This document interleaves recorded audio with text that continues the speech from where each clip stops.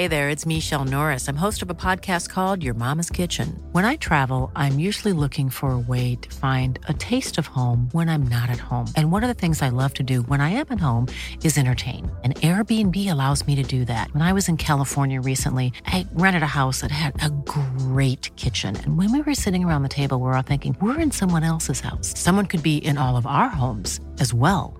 If you have a home, but you're not always at home, you have an Airbnb. Your home might be worth more than you think. Find out how much at airbnb.com/host. Welcome to the Aotearoa Rugby Pod on Rugby Pass and Sky Sport. We've got a few questions to answer this week. How do you stop Jonah Nareki? Can you just jump into the air and get tackled in the air and just get away with it? And how bloody good are the Crusaders?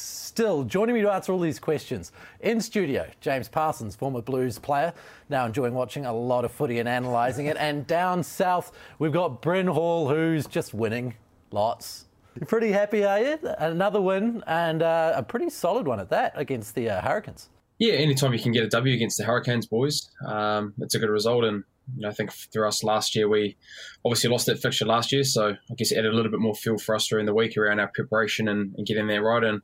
And yeah, we got the W, got the bonus point, which is pretty important in this competition, but we didn't have it all our own way. I think, the first 20 minutes, I probably thought the Hurricanes had the better of us around executing our errors, probably played into a little bit of that. And then, unfortunately, that yellow card that we got, we scored 21 points in that time period, which probably was the winning of the game. So, no, overall it was a good result, and we've got a lot to work on, but again, we're going to go against a pretty hungry side, against the Chiefs, who we predominantly have good battles against. So it'll be no different come Saturday week. That 10 minutes when Artie was off, what was the conversation there? Because you reached another level. You obviously tactically found a way to beat them with him gone.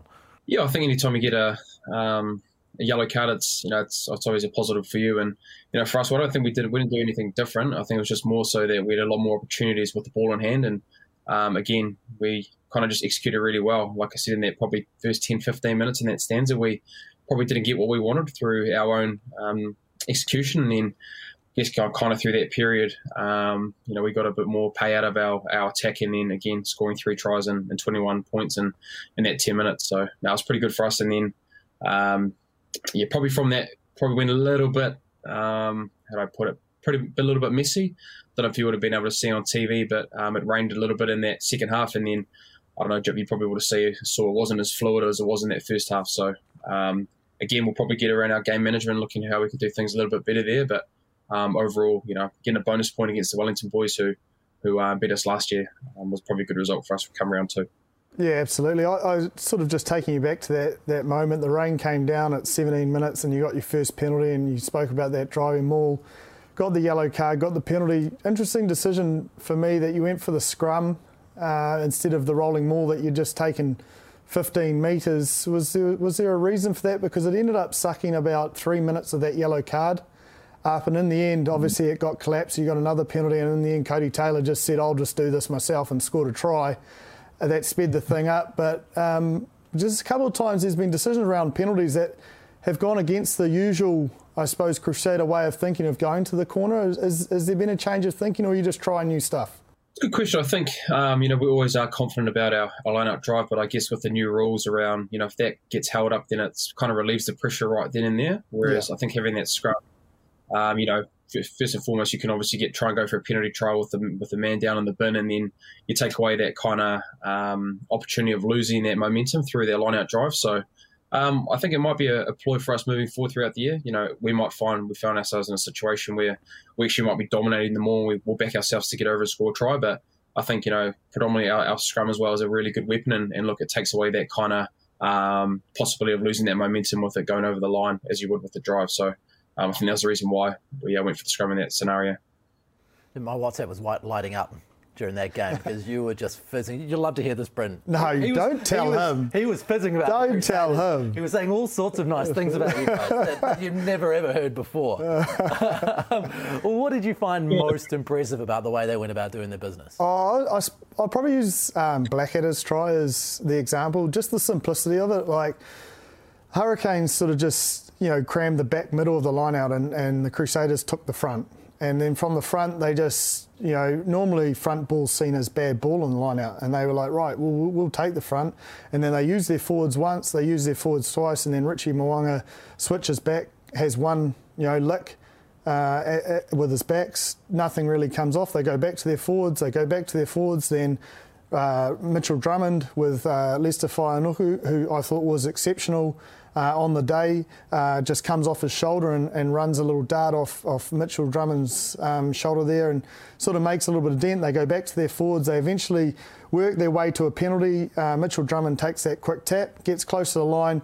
Forwards roll up their sleeves. They get the try. But the simplicity of just taking what option is presented to them and not rushing, building phases and building pressure through phases of playing to the conditions, a bit of wet weather, nothing flash, nothing, overplaying the hand, maybe a little bit of a switch from Richie was, bit creative, a little bit of work from a rover in the winger sense, but, real simple footy that led to a try into that 22 area that we know the Crusaders are so effective. And, you see so many teams get into that 22 area. We spoke about the Highlanders against the Crusaders in that 22 area, 3 or 4 chances, not coming away with points. The Hurricanes had a number of chances yesterday going into that 22 and not coming away with points. Just that effective nature, that ruthless simplicity in their game, and they come away with those points time and time again. You have to admire, because it's not, complicated, but it's just so effective, and it is, I hate to say it, pretty to watch at times. In a way, it was kind of your average Super Rugby cliche. The Crusaders are clinical, they get their job done, they win.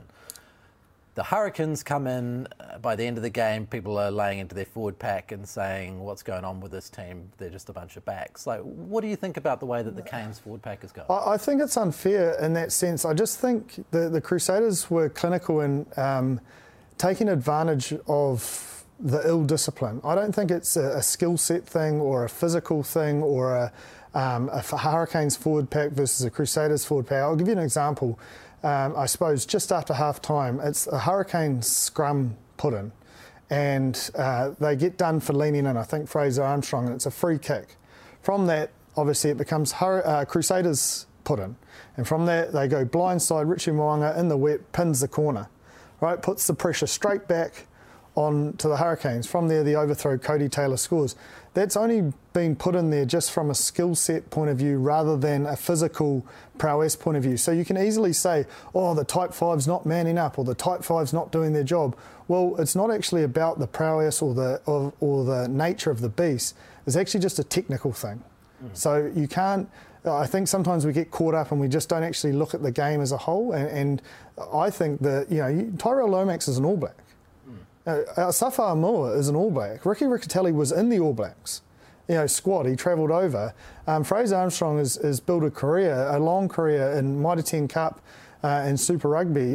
Xavier Numer has been exceptional. He's another sort of a Safa Moa explosive, great off the bench sort of player. You've got Scott Scrafton there, James Blackwell, Isaiah Walker-Leawere, who has done great things at Hawke's Bay and Wellington over the years. They've got the type 5 there, and then their Lucies speak for themselves. So I don't think it's a cattle thing. It's just about winning those small moments that the Crusaders are so good and ruthless at taking advantage of. If you give them a sniff, yellow cards, we'll go back to Tony Brown saying we didn't get reward for the yellow cards. Well, there's the Crusaders get a yellow card, they score 21 points. Yeah. So that's not a... It's not a cattle thing. It's just it's a team ruthless nature in the way they do, and they expose you, and that's why they've been champions 4 times in a row. And look, I hate to say it, I don't want to say it, but look, the proof is there again. 21 points, yellow card, a free kick from a scrum. We'll take the scrum. Richie Mo'unga, great game management in the wet, bang, forces pressure, try.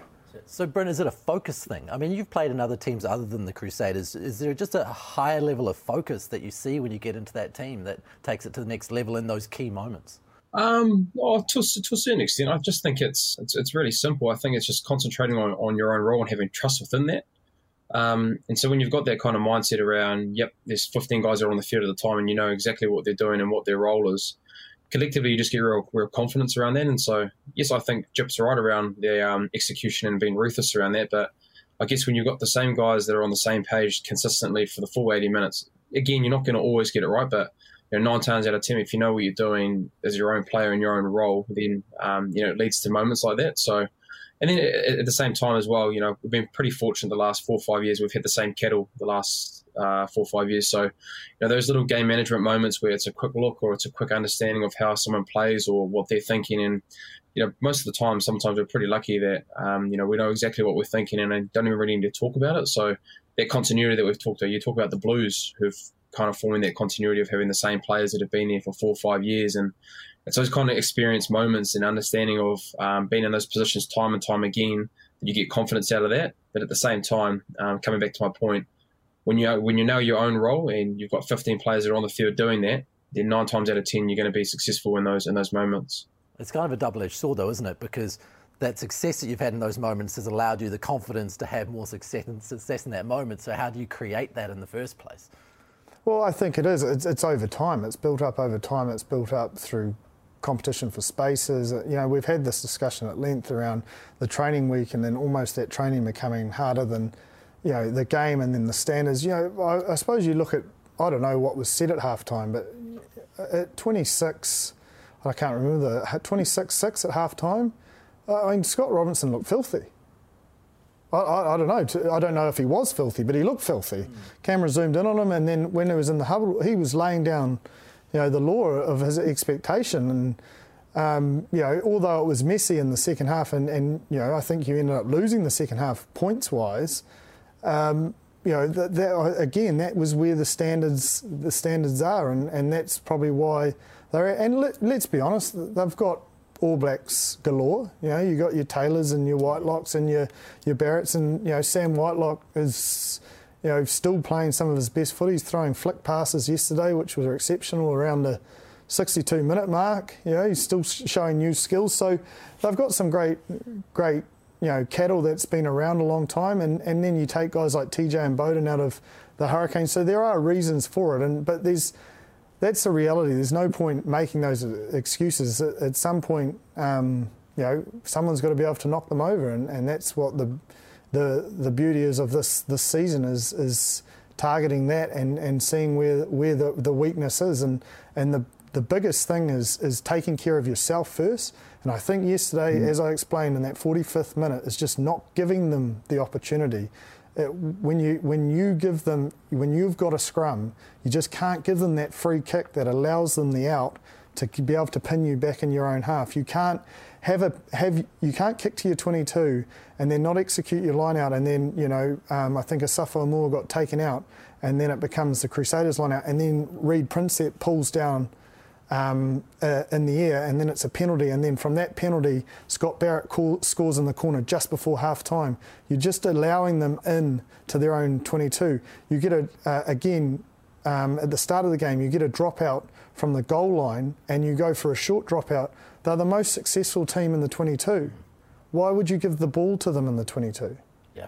So it's just about realising their strengths and playing away from it and playing to your strengths to enable to access their weaknesses. So when you talk about that decision, and you mentioned TJ and Bodie, they've been without Bodie for over a year now. They've been without TJ for a few months.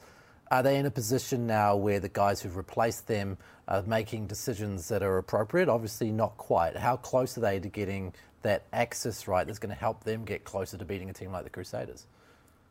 Well, it's a really hard one to answer because I'm not involved in their decisions, because that's not a game. The examples I used, they weren't game management. That's an individual skill set. And I suppose, speaking from experience, because I've done it as well, when you want to win so bad, you almost try too hard. And the harder you try, almost more penalties. You can come in here, Bryn. We've had some tough times at Harbour, and it is the harder you try, the worse it gets. I'll even probably use the Waratahs as an example here against the Force on the weekend.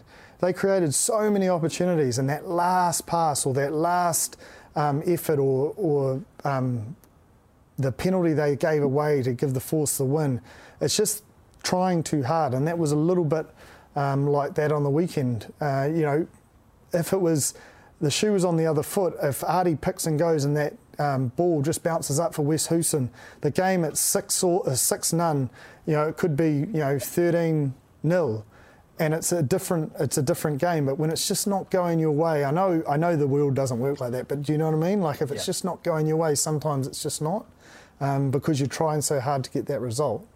Bryn, you were watching through that first half from the sideline and then you got to see it on the field. How did you feel that the drivers of the Hurricanes went? Yeah, I think they went okay. I think, again, the 21 points, is through obviously indiscretion around Ardie's decision and got the yellow card. So, that's not a game management thing. That's coming back to Jipper's point around a situation that's happened. So, but I think just going back to the first 20 minutes, it could have been a different story as well with Jackson Garden-Bachop with that intercept. Look, I think in that first 20 minutes, they got 6 points through a bit of our ill discipline, and then, they put a bit of line speed pressure on us, which they always traditionally do, and then Jackson gets that intercept. And look, credit to Leicester and Sevu. If you actually look at the clip around that, Sevu's actually on the ground when he makes that pass, and he's the one that ends up making that tackle to save that try. And I think, you think about it could be 13-0, and, it could just be a different story than the context of how the flow of how that game goes. So, I think they had their chance, especially in that first 20 minutes. They were roaring, and then just to come back to your point around that, Ross, around that 9 and 10, I think it's going to take time, and it's just going to be a collective effort from there. And I think with young 9 and 10 pairing or inexperienced pairing, it's really crucial for the guys around them to really step up and help them through that. Again, they've been very fortunate. They've had Bodie and TJ the last probably decade, where they've dictated a lot of the communication, a lot of the decision making, and being based around them, and that's how their teams flowed from that. But I think from this, it's a great opportunity for those guys that we've talked about. We've talked about Tamatini and Campbell, who came on the weekend. It's just going to take time for them to settle to that kind of stage. But then the guys outside, like Nani, who's been there for a while, and Geordie Barrett, the influence that they have to have on those inside backs is going to be crucial for them to be moving forward. And then, they're tight, their front eight as well. Just going to have to perform and give them good forward go, good go forward and ball, so then they can actually play on top of teams. Because like they did in that first 20 minutes, you talk around game management, they did exactly what they wanted to do. They were playing on top of us, exiting really well, and getting the points that they deserved through their play in that first 20 minutes. What do you do with Salesi Rayasi? He's a guy who once again showed us exactly what he can do with ball in hand. The odd drop here and there, which seems to go along with it as well. How do you fit him into this team? Well, he's in the 23 for starters. 15. And I think there's one thing that I always like to say when this discussion happens, because sometimes, guys come on and they make a massive impact and people are like, oh, he's got to start, but they come on and make an impact and it's against tiring bodies at 60 minutes, and there's a big difference between making that impact at super level at the start, then coming on at 60 against tiring bodies and making the same impact. I'll just put that first. I think Julian's playing some great footy, and I think he has to stay in the 11, personally, for me. Reason being is his kick chase efforts, his aerial skills around not only the box kick, but as we saw for Umaga Jensen's try. I think it shows his physical conditions he's in, the way he's getting up in the air and winning that air battle. Not only for that try, but a lot of those box kicks and getting that ball back, and then just his work off the ball and finding in touches, and then direct carries off set piece we know he's so good at. He's always getting that gain line carry, and he's doing the work around there. And you can only get the ball that you delivered, and for me, both games he's shown plenty. Maybe there's space for him on the right wing. Not to say that Wes Houston hasn't performed either, but there is maybe potential for him to have a crack there, purely based on maybe Mitre 10 Cup form. He was probably one of the players, if not the player, of the Mitre 10 Cup. I know Flau Fakatava won the Dwayne Monkley, but for me, he was just an absolute standout. Definitely a level below Super Rugby, I know that, but I agree, we have to see more of him because he is just electric and a game changer. He can certainly light things up. So I think of what we saw in the 23 minutes he played, I think he showed enough to the coaches that we will see more of him, if not starting an earlier entry into the game off the bench. Yeah, we saw with Jonah Nareki in that Chiefs-Highlanders game, when a guy's got that touch, how important it can be to turn a game on its head.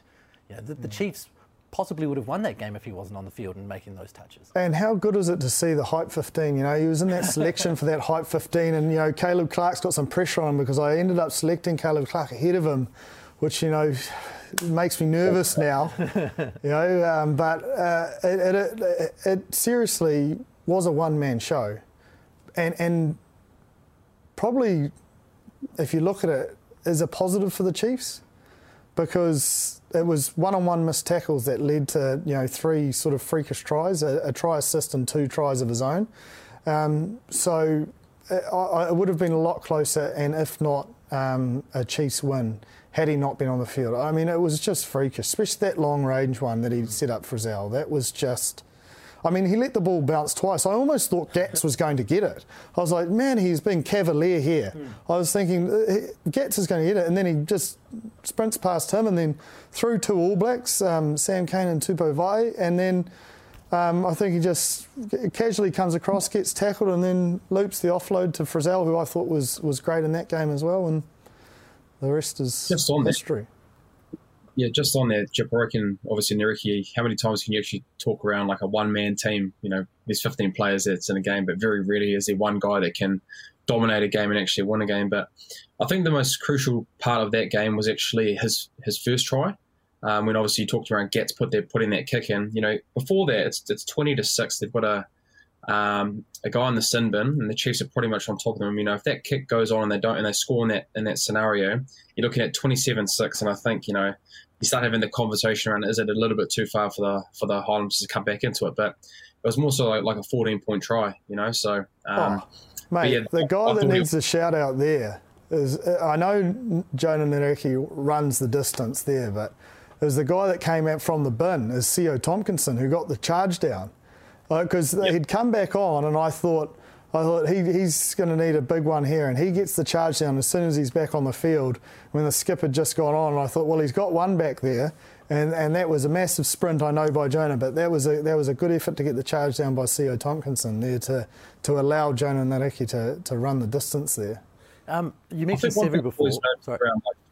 One thing that I've noticed around Jonah as well, you look at his time when he's been at playing for Otago and a little bit with the Highlanders, he's always been that kind of nifty and, you know, good skill set and quite quick. But, mate, if you can bump off Sam Cane, who's, you know, probably one of the better tacklers in world rugby pretty easily, I think it just shows how powerful and actually how real strong he is with ball in hand. So I think, mate, triple threat, because he's got a great left foot as well. He's got all the skills around if you want run, kick and pass. So, I'm really looking forward to seeing how he goes in that Form 15 of yours, Jip, moving forward.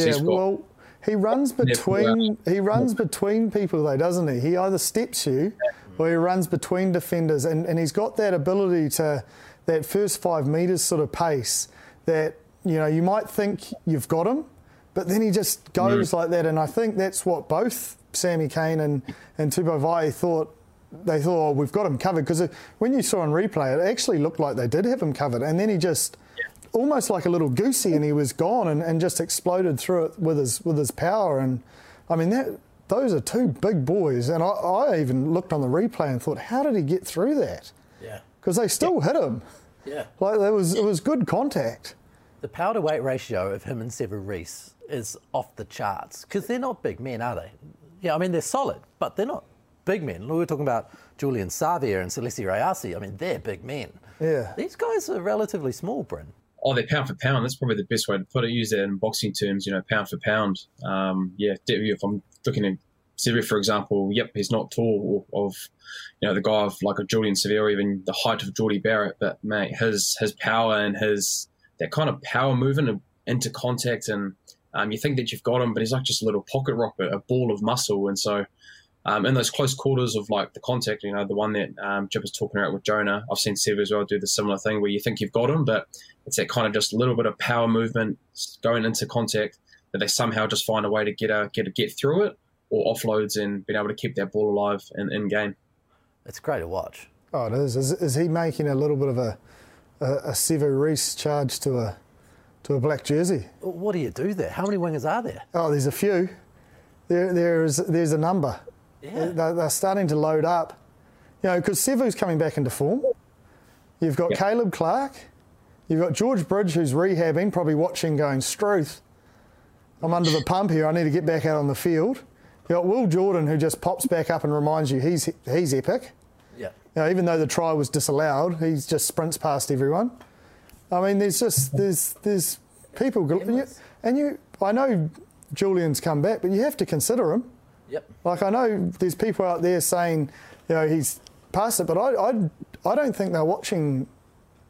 Just watch him. Just watch him.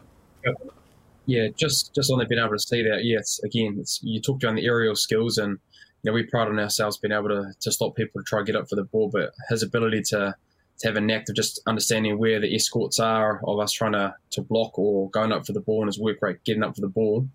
He's been fantastic around there, not just in our game, but in the first game as well. And his work rate as well, his work rate as well, mate. You know, you don't get to see a lot of it on TV because you see it in one angle, but his ability to take the backfield cover, working with his outsides and that pendulum, again as well. He also just defended in the front line as well, considering with his defense. He's a big man, and you know they put him in that kind of transition area a couple of times to beefing it up. So, no, look, mate, I think Jules has been absolutely impressive, and I talked about it last week around. He looks like he's got that enjoyment factor, and he's enjoying being back home and having the chance to play with Ardie Savea as well, his brother. It's probably just adding to the fuel to his fire where he's enjoying being back home and playing for a team that he loves to play for. And he looks in mean shape. Oh, he does. I was just about to get excited about Ardie Savea then. How good's he? God. Yeah, so much fire. Geez, I'd be welcome at their dinner table, wouldn't I? Yeah, 100%. I hope they're listening. But Julian, I mean, let's talk a bit more about him. Has he come back as an improved player? Are these things that we saw out of Julian before he left, or are these new skill sets that we hadn't seen before from Julian? No, I don't think he's come back as an improved player. I just think he's come back as a settled and happy man off the field. And I think he's just happy. I just think his happiness and his joy of his time with his family and being back with his wider family and back in New Zealand, I think it just is just emulated on. He just looks happy. I don't know. That's just me looking there, you know, because he's always had the rugby skill set. I don't think he's an improved rugby player. I think he's always had that naturally.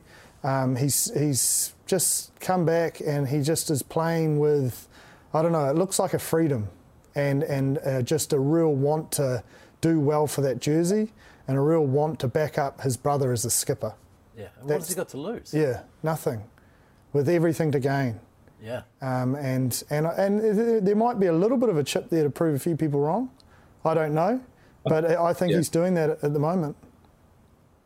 I think as well, if you look before he left, you think about all the time that he did with the All Blacks. If you think about from the time he finished school, going through the age grade system and then playing, you know, relatively early on for the All Blacks, and then I guess just the kind of media attention that was always surrounding him. And if you think around his last probably maybe 24 months in New Zealand, yes, he was playing well, but then, you know, probably wasn't as consistent as was he when he was early in his career. So I think just getting away and then, you know, experiencing something different in a different country, and then, you know, I guess maybe having a realization and an understanding of like how good it is to be in New Zealand and to play in New Zealand. And then we've already addressed it around, you know, being apart with family, and, you know, you can imagine that, you know, he's got a family as well, and then being back with Ardie and then seeing that wider community of his family as well that Chipper alluded to, I think it's just added to that as well. And I think, again, having a chip on your shoulder as well, I think he's come back in really good nick, and, you know, it's energetic and, you know, it's showing on the field. So I think it's just all a combination of all those things. And at least, look, he's going to be great for the Hurricanes moving forward.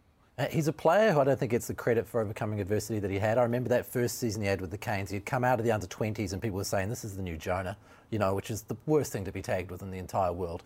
Had a tough 2011 in his first season with the Canes and came back in 2012 as an absolute weapon. He's a guy who actually can go away and work on things and has a determination to do it that I don't think people give him credit for. They probably don't, because he did come back and just carve so much that they just probably forgot about 2011.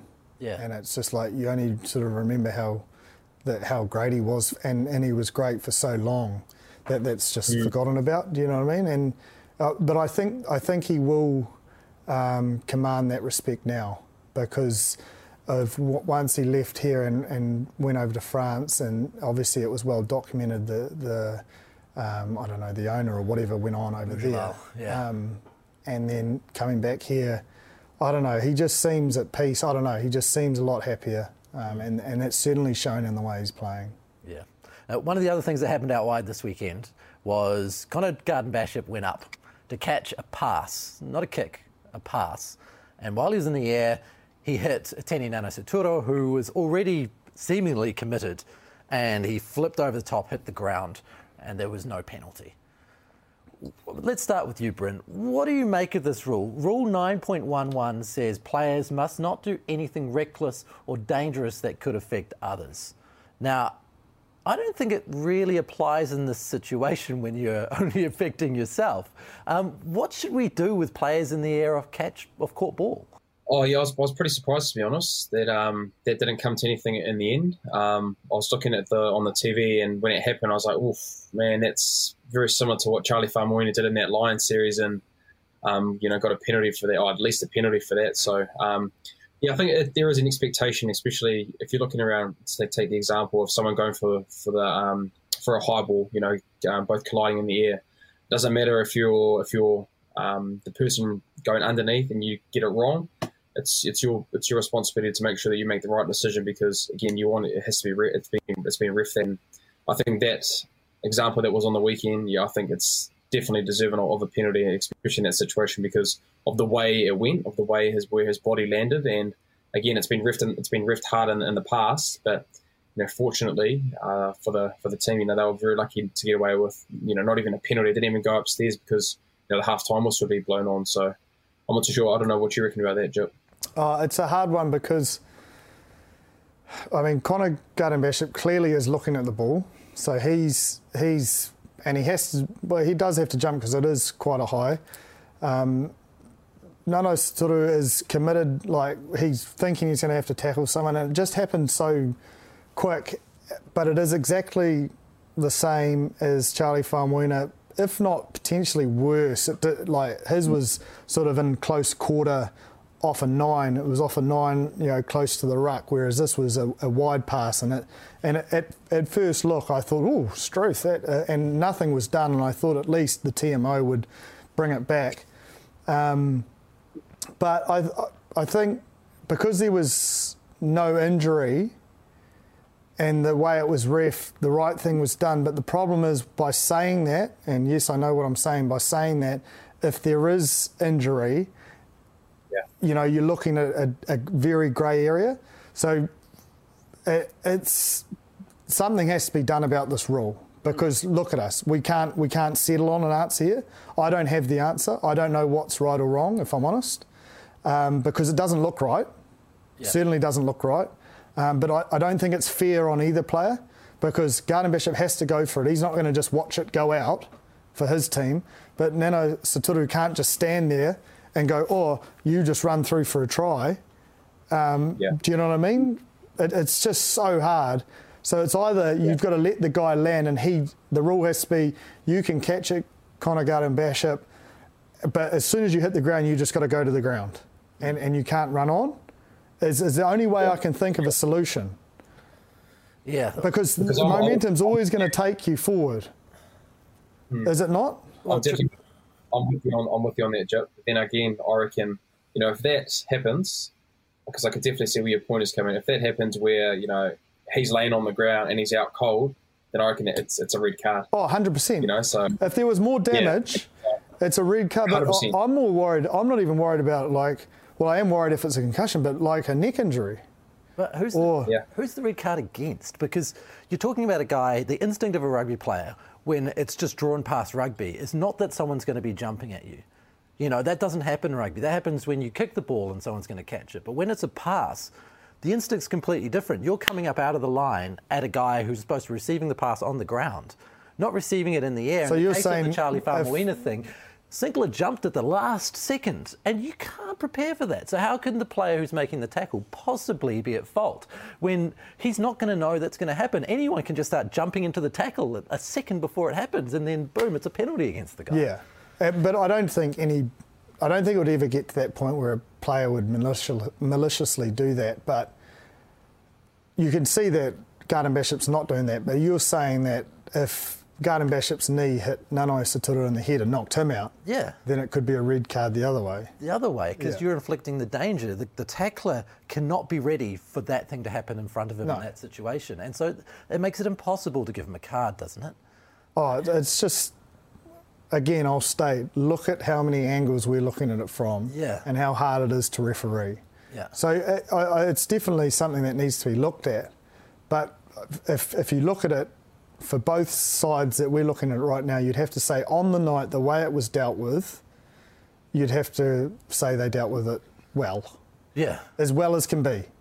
Because there's going to be people out there that are probably going to listen to this just going, let's look at that guy sitting on the fence. And I'm not normally a fence sitter, but I actually don't know which way to go on this. Yeah. It's too hard. If the Blues was playing, I'd be going on their way. No, I'm joking. I think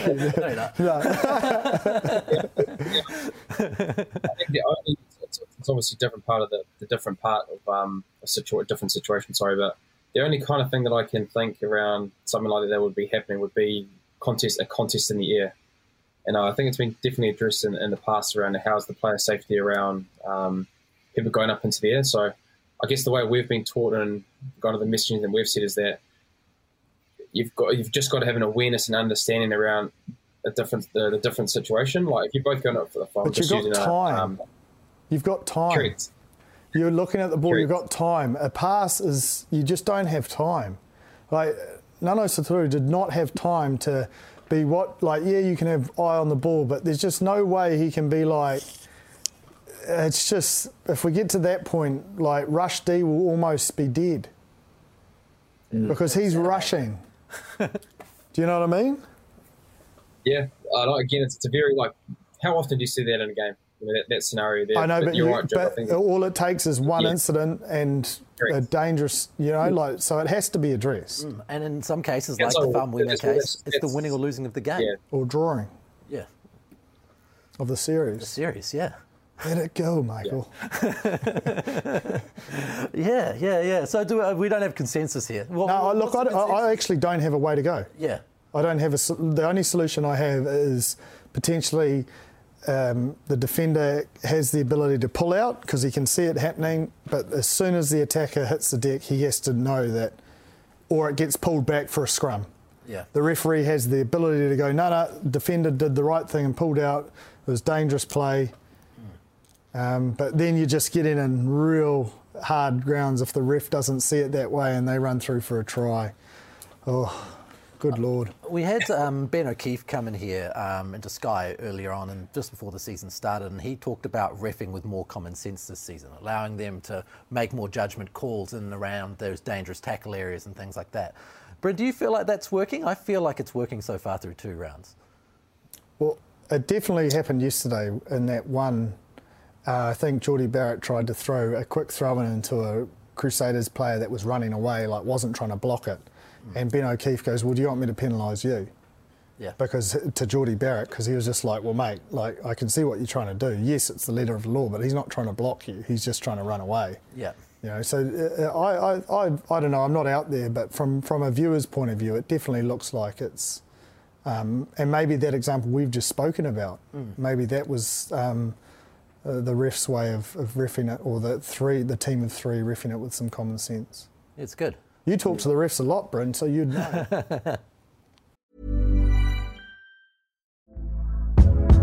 Hey there, it's Michelle Norris. I'm host of a podcast called Your Mama's Kitchen. When I travel, I'm usually looking for a way to find a taste of home when I'm not at home. And one of the things I love to do when I am at home is entertain. And Airbnb allows me to do that. When I was in California recently, I rented a house that had a great kitchen. And when we were sitting around the table, we were all thinking, we're in someone else's house. Someone could be in all of our homes as well. If you have a home, but you're not always at home, you have an Airbnb. Your home might be worth more than you think. Find out how much at airbnb.com/host. No, I think I think coming back to just when there definitely has been a few more comments. In that example there, I was actually on the field when that happened, when Jordie chucked it into him. And I think probably they must have done it previously in the first half. It was done the other way around. So, again, it was more so like that common sense. You've done it. I'm not going to penalise them because you did it about 30, 40 minutes ago. So, And I think there's definitely been more common sense around that. And I think what else I've actually probably seen as well is just the involvement of the assistant referees and how much of an influence they're having. And they're having way more influence in the game, and especially around the kick chase. We've been, I guess, not the new laws, but they're refereeing it really hard when you kick the ball and kick battles, like, if you're kicking it long and you're having that kind of kick battle, territory battle, they're actually policing it really, really hard. And if you actually can hear on the mic, we heard on the mic, the ref's mic, they're actually judging that really, really well. Like if you're going to move a meter and you're in front of the ball, they're going to penalise you. They're going to penalise you, and then you can even just hear them in and around the communication with the referees, because I think for a long time, people would be thinking, what do the assistant referees actually do? But I think they're actually making a really good effort, and they're actually communicating, and it's actually not just based around the ref, it's based around the three officials that are refereeing the game together collectively, plus the people upstairs that are there with, the decisions around a captain's challenge or foul play challenge. So I think collectively, it's been a massive improvement compared to last year. Now, you've obviously had a good session with your PR team there, because you're on the wrong side of a penalty count again yesterday. Was there another chat around discipline for the Crusaders? Day off today. So do you think the review might be around discipline again? Yeah, look, I think we did make an improvement. We didn't get any yellow cards, which is nice. Yeah. So we haven't had a yellow card the last 2 weeks. So I think we had a better understanding around not having back-to-back penalties, which would be able to dictate a yellow card. But again, it's definitely something that we're going to have to talk about. But I think we made improvements just around not getting ourselves in a situation where we're playing down with 40 men, because I addressed it last week that if we're going to give teams an opportunity to go down, we could be in a very similar scenario where you look at the Hurricanes on the other side. They had Artie off and we scored 21 points. So we're very fortunate last week when we played the Highlanders. We didn't give them many points away. But again, when you put yourself in those situations, you can either try hold on, like our example, where we were fortunate enough not to give away too many points. But you look at the Hurricanes on the weekend, they gave away 21 points when Artie was off for 10 minutes. Yeah, we get it, mate. You scored 21 points in 10 minutes, mate. What's the count? Did you put a little graphic up in the 21 points, 21 points. Ding, ding, nah, ding, look, ding. You can, mate, I think Scott Roberts will be really happy with you this week, mate. You've done well on the ref front. You've answered that really well. Yeah. The penalties won't be... You don't have to worry about those. The Chiefs do. The Chiefs gave away a lot at the breakdown on the way to falling away in that game. Wow, so did the Highlanders, theoretically. Both sides, like, if you look at the Highlanders, they got punished pretty hard with yellow cards and they got punished with points. Like, it was 20 points pretty heavily early. And I think that's the difference is what Brownie was alluding to the week before, is he was getting yellow cards, but then they weren't getting the reward, whereas his team got the yellow cards and the Chiefs got the reward, but they had the ability to fight their way back through the brilliance. And then, obviously, in the flip side of the second 40, the Chiefs, due to the pressure, mounting of that possession, and again, their own errors sort of put them in that field position. I think a knock on and a kick out on the full put them in that position, and then from there, I think it was a scrum penalty, an advantage, and then once you're on that back foot, that's when the breakdown and offside penalties come into it. And I think they got such good reward in that first 20 around the breakdown, because I put in my notes when I was watching the game, they genuinely looked like the Chiefs of 12 and 13. And it was around the quick taps, the quick 22, keeping the ball alive, catching the team off guard. They were the ones that used to, roll the ball away at the line-out time and then pick it up and throw a quick line-out. And, you could see Leonard Brown was looking to quick tap, and they got so much reward around that. And their breakdown was like, I know that, when Tom Coventry came to us and they called it napalm, they'd clean a ruck and there'd just be bodies everywhere. And I think Arkoi picked through the middle and Brad Weber was there, and that led to C.O. Tompkinson's yellow card. They had so much reward in that first 20, they almost thought, we're going to go back. And Sammy Kane from the first kickoff got that turnover. Sione Mafaleo, trop tackle, Sammy Kane on the ball, boom. they almost went back to that in that second half once they lost the momentum, and they just weren't as accurate because they weren't winning the collision. The Highlanders came out with a little bit more vigour, and they were starting to win the collision, which put them on the back foot, which meant they couldn't, have the stability, and they weren't in that position, or they weren't showing the picture that the ref was seeing in that first 20 that allowed them to get those results. So I don't think it's a drastic for the Chiefs.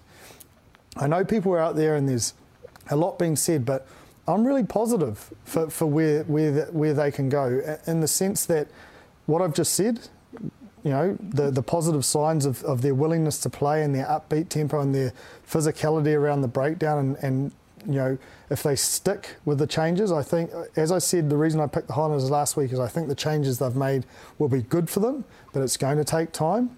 With their leaders, it'll come, and then if they just can, edge that out for longer periods, it'll be good for them. And I think if you look at the tries of Nareki, it's just one-on-one tackles, and maybe some skill execution errors at key times, like knock-ons and kicks out on the full, that allowed the Highlanders into their territory, which led to those opportunities, which are so fixable. They're not system errors.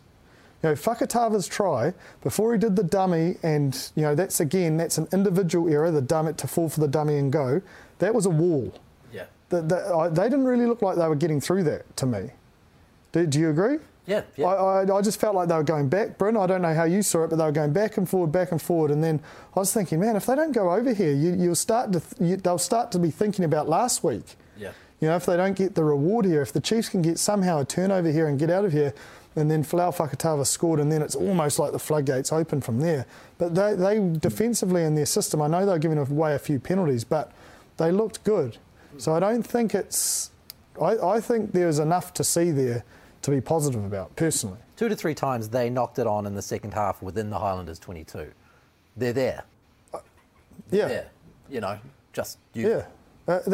But again, there's still been a lot of change. Like Bryn's just said, like the benefit they get for being together for 4 or 5 years is massive. We're starting to see it with the Blues now, the cohesion and the time together and that depth created. Systems are in place. Connections, combinations over time. It will take a little bit of time. Even harder when you've had 3 coaches in just over 2 years. Yeah, but I still think there's positive enough signs to say that you'll see some benefit this year. I'm not saying give up on this season. I'm saying, like, I was really impressed, like, with what I saw. Like, I was sitting on my couch going, I was stressing about my tip. I was like, oh, God, Bryn Hall's going to be roaring at me next week. He's going to be ahead of me. But he wasn't. But, yeah. No, I think, that's probably the 2 things that I brought around that first 20 minutes. They can take a lot of confidence around that. And, look, we're obviously playing them this week. And, any time we get an opportunity to play the Chiefs, we know it's a tough encounter because they almost add another leg when we play against them. And we've always had some great battles over there. It doesn't matter what position they are on the table or whatever, how they're playing. Anytime we play them, it's always a tough encounter. We always, they've actually had the wall over us a couple of times, whether that be in Fiji or up in Hamilton last year. So I think the 2 things that I saw around that was their tempo in that first 20 minutes and, winning that collision battle. You talk around that collision, Jipper, and winning that. And, if they can get the likes of, Brad Weber and, like a Damien McKenzie when you play that 15, or even if he's at 10 as well, if they can get them good go forward ball, they're a tough team. They're a tough team to play against. And I think they should be able to take real confidence around that first 20 minutes. Again, tackle technique and tackle execution. That's an easy fix because that's your own individual role, being able to get that right. And yes, I agree around their system. They looked actually pretty good. It was just missed tackles within individuals. So I think they can take a lot from it. And again, I think we'll have to be on our toes this week. We know that they're always tough to play. And again, whenever we play them, it's always a tough encounter. So I don't think at all they're out of the competition. I think, they're in a position where they can build on from what they did in that first 20 minutes on the weekend.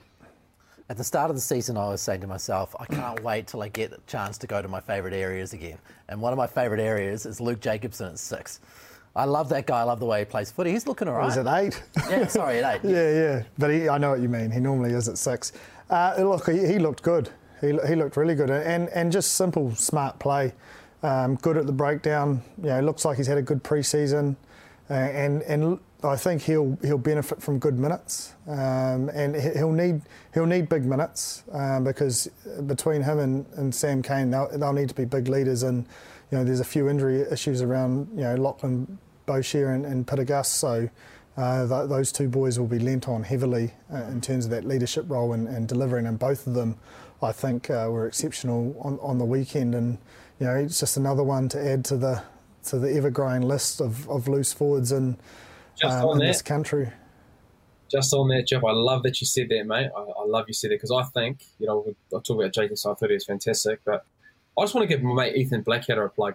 Yes. Fair enough. You've got some great loose forward trios at the Blues, but I just want to take a special look at Ethan Blackadder because I think his involvements in the last 2 weeks have been fantastic. And for a guy that's had to go through a bit of resilience around having a few injuries the past 12 to 24 months, I think his ability, he's a workhorse. I don't think he's missed a tackle in 4 years, just with how he is. But just his involvement around his ball carry as well. I think on the weekend he was fantastic with ball in hand, which probably hasn't been a strength of his in the past, but he's put on a bit more weight and really focused on that as well. And I think he's getting rewards on that. So hopefully he passes his concussion test and it's all good to go going forward. But I just wanted to jump on that one, Jeff, mate. I'll just apologise to the Jacobson family for that. We were just about to pump Luke up, but that's fine. I will jump on the back of that because I text Ross during the game and I said Ethan Blackadder's, and I did. Yes. I said Ethan Blackadder's game has gone to another level. And I actually put a question out. I said, do you think it's because young Cullen Grace made the All Blacks? He seems to have bulked up and he's come with a point to prove this season because I think it was he took that short forward. I think McLeod passed that forward ball and he hit the line short and I think it was Karifi he hit. And I mean, Karifi's a good defender and a solid man, and he hit it with some venom. And I hadn't seen that ball carrying like you mentioned. Hadn't seen that in his game. I'd seen the link play for Tasman. He's always a good link man. He had that big motor, so he was always there in that link play and had the ability to be on the end of a try or something. But his physical carry and his direct and his robust and a little bit of footwork, he had a good little knack from the two games I've seen of getting in between and that leg drive. So it hasn't gone unnoticed, Ethan. I'm loving your work too. You can get on the list too. You can jump on the list. Yeah, it's a big list. While we're just talking about Ethan, I think one thing as well that he's really worked hard on, Jip, is actually his ball in hand and his ability to pass his passing game in context. So I think if you look at that try last week against the Highlanders when we scored that try, his actually ability to get the ball going square to the line and getting the ball out the back right in front of where our pivot was. And I think, 12 to 24 months ago, he probably struggled in that sense, being able to have his having a good ability to be able to play with the ball in hand. But now he's hitting that every single time. So, yeah, he's a guy that won't die wondering with his preparation and how hard he works because you're right, Jip, he's got a massive motor, but, his preparation and his ability to train and be able to get all those 1%ers right, that's Ethan Blackadder to a T. So, look, I look forward to seeing more of Ethan throughout the year and, hopefully looking for that loose forward spot with your boys, Jipper. Yeah. I know John Plumtree's a big fan of the pod, so he'll be listening. You're searching for an assistant coach role again? Oh, well, he's definitely going to be a player agent. There's no doubt about that after that. I mean, I've done some pumping up of Blues players in my time, but I did not take up 15 minutes. Man, the hype reel. I'm following your suit, mate. It's one guy that just mate. The fact that he was a loose forward. Have the boys been into you saying you're not pumping us up enough? Yeah. Hey, mate, I just saw what's happening in front of my eyes, mate. I thought it was fair enough. No, and I'm in full agreement. It's written down here. Should we give them a window? Is there anyone else from the Crusaders you want to hype right now? Just one at a time will do, Ross. I don't need to do 3 or 4, mate. Just one at a time will be all right. It's a long season. Another thing from that Highlanders-Chiefs game, Josh Ioane, Mitchell Hunt. That little axis there looked good. As the game went on, it got better and better and better, didn't it? Yeah, well, once they started getting that front foot dominance and as we spoke about the Highlanders pack, we were winning those collisions and getting that fast ball from the breakdown. I thought Josh Ioane was looking great, especially when he was running to that line and he was just getting through and sort of enabling him to get his hands free for those offloads and making defenders think. And then, I think Mitch Hunt has that ability to sort of inject himself in that first receiver row. Also, I think they did that same overthrow line-out move, Bryn, that they scored, Connor Garden-Bishop scored against you guys. They threw it over the back and Nareki ended up getting tackled out by Damian McKenzie, but they used it again and Mitch Hunt injected himself in and obviously drew and passed and McKenzie. But I liked him at fullback, and I think the dual pivot worked really well for them later in the game, and I think Josh really came into his own once he started playing that flat style of game that he's really good at. And I was really impressed with what I saw. We spoke up Oatsy, and it's been a Blues bye, and I haven't got a Blues player in there, so here's my chance. Oatsy last week in the way his game management and a different sort of style of play. But Josh has certainly, I think, put his head in the ring with that performance and the ability to stay calm and composed at 20-0 to sort of orchestrate a comeback. I think both of them need credit, Mitch and Josh, but at 20-0, it's not easy to be looking down the barrel like that. And Tony Brown spoke about his leaders having a big part to play, and I think Ash Dixon's a big part of that, and Aaron Smith would have been a big part of that, but it always comes down to your 9, 10 and 15 normally, and your hooker, obviously, to get you to that that place of victory. And Jonah Nareki obviously had moments of brilliance, but you still got to get your team in the right area of the field, and those boys were pretty good, I thought, for the most part. That takes us to the tipping competition, the Sky Sport tipping competition. Go to the Sky Sport website, get in there. You can still get in there right now into the tipping comp. You get the average points from across the way, which will be more than what I've got, certainly more than what I've got. So, with that 10-15 combination, can the Landers beat the Blues in Auckland? This is a stupid question for James Parsons. No. Yeah. The Blues will win. Yeah. 1-12. 1-12. Yeah. Yeah. I think the Landers are good. Yeah. I do. I think they're a really good outfit, and they're not a one-man show. Like Nareki was good, and as I said pre-season, he had spiders on him. He's certainly one to watch. But their forwards are old school, and they roll up your sleeves, and they seem to be sticking with that maul. They're desperate for that maul try, so the Blues will be wanting to nail that maul defence and around that pick and go edges, and they know what's coming. And it's always a big battle, and I think the Highlanders will still be hurting for that last gasp victory that we got against them at Eden Park last year. So it'll be a close one. It always is, Landers Blues. But I think the Blues have got enough. A week off, coming back fresh, a bit of confidence from getting that away win, and first one back at home. And I think with what Auckland's been through around the lockdown level 3 and getting our fans back out in front of us, hopefully going to level 1. Afternoon footy, we love playing afternoon footy. Eden Park, it's all there, ready to go. The boys just got to fire. Jeez, you're fizzing. Oh yeah. Oh yeah. What do you see, Brenner? You just sense the enthusiasm in your voice, Jeff, that the Blues are back this week. Oh, mate, back in town.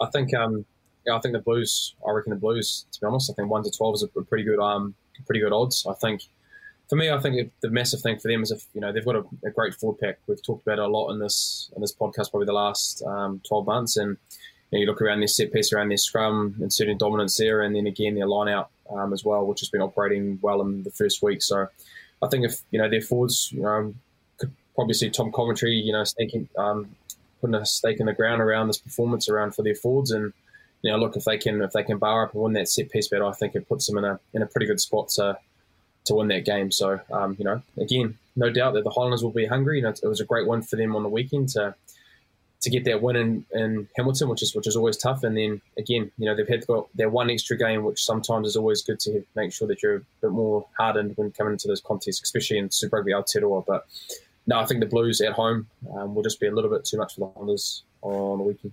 Yeah, it's hard to go against them, isn't it? And really, they're looking pretty good. They're heading back home. They were travelling away, and then they came back home. They had all sorts of things happen to them, but I'd say it makes them pretty resilient. Yeah. Oh, and a bit of time together outside of the city. And like I said, plenty to play for. Do it for the city. Yeah. And a week in Hamilton, anyone's going to be stoked once they get out of that. Oh, well, nothing against Hamilton. Might have to go there, My dad lives in Hamilton. He'll clip me around the ears if I bag it too much. What did Chris Latham, the Wallabies fullback, say about a week in Hamilton? Oh, Gosh, it wasn't pretty, whatever it was. Yeah. I'm not going to go there. I'm not joining in on this. Like I said, my dad lives down there. I am going to have to show my face down there. Yeah. As a Chiefs fan, I should not be saying that. But let's talk about the Chiefs, starting with you, Bryn. Is there a single part of you that will feel bad when the Crusaders chalk up the Chiefs' 11th straight loss? Oh, it's going to be, mate. I think the points that I brought up again, around every time we play the Chiefs, doesn't matter where we are on the table, it's always a tough encounter, and they've actually probably had the wall over us the last couple of years. They've had a couple of wins against us. So again, obviously I want to pick my team. How can I not? It's play the Crusaders. So, but again, it's going to be a tight encounter, and we're always looking forward to it. Anytime we get to play them, it's a tough one. So looking forward to seeing what happens on the weekend with that. Just wondering what PR agency you use. They're underpaid because they're doing a great job with you this week, Bryn. One message. Crusaders. Crusaders, yeah. As I said before, there's a lot to like about the Chiefs, but it's a tough place to go and win. So, yeah, I think, I hate to say this, 13 plus probably. 13 plus. Yeah, it pains me to say that I think the Crusaders could win this by 20. I don't like to go more than 13 plus, but there's just something about this matchup that scares the crap out of me. I don't think it can go well for the Chiefs down there at all. I know we normally finish on this, but I just got one thing here that I just nearly forgot, and I just need to see. Was that a maul try yesterday to Ricky Riccatelli? Is that the 4-year non-maul try broken? Is that the streak breakers, the Hurricanes breaking yet another Crusader streak? Yes. I think I think it is. Correct me if I'm wrong, but I think that could be the streak breakers breaking yet another streak. I don't think so, Jib. Mate, Jib. You're a maul, mate. You're in the maul most of your career, so I think it's when they break off, it's the maul's over. Oh, okay. Right. So it's got to be within the maul. I've got to go all the way. That's nice. That's kind. That's kind. I was just checking those. I spoke so highly of those standards before, but no, that's fine. That's a technicality. That's a good technicality. The money stays in the vault, ready for the end of the season for the non-maul part. Yeah, the money stays in the vault. We'll finish on a high for you though, Bruno. Great try-saving tackle on Ardie Savea yesterday. It was a beauty. Oh, he almost got me again, mate. No, it was good. I was wrapped for you. Honestly, of all the tackles I had to make on the weekend, I think 80% of my tackles were on Ardie Savea, which is great. Fantastic. The best thing that I loved about it is both Ethan and Jack didn't think you were going to make it, and they just absolutely collided. And that's when Ethan got knocked out because they didn't know if you could do the job, so they were panicking and ended up clashing heads. Yeah, sorry. But you had it, mate. Probably the reason you had it. It's probably the injured. They should have backed you. Yeah. It's only fair that we play that vision because we play the other Arties pretty much every other episode. So play that vision. There was another one as well. I think he picked through the middle and you got him again. Like I said, mate, I had to tackle him that many times, so I was just on high alert. My pupils were that widened from trying to tackle him. So, cheers, Ardie. Thanks, mate. Well, this week it's going to be Luke Jacobson coming at you. Great. Just another one. Keep bringing them. How'd you like that? Just keep on coming, loose forwards, because there are so many of them. There is. And then the Blues are next. And the Blues are next. And your 100th game in 2 weeks' time against the Blues in Auckland. It's going to be a big weekend for you. Fingers crossed, mate. Yeah, it'll be awesome if I can notch that up, especially being back at home. So, now we'll have to wait and see, hopefully. I suppose the question for that week, well, I'm going to ask it now, is are the Blues the only team that can beat the Crusaders this season? We will see. I'll answer that next week. Yeah. Then the answer will be yes. And on that note, a big thank you to Bryn Hall down in Christchurch, bringing us a lot of PR spin from the Crusaders. It's been beautiful this week. James Parsons for doing exactly the same for the Blues. And we will catch you guys next week with more Aotearoa Rugby Pod. Make sure that you catch this weekend's action, the Blues v the Landers and the Chiefs v the Crusaders, on Rugby Pass's streaming service and on Sky Sport.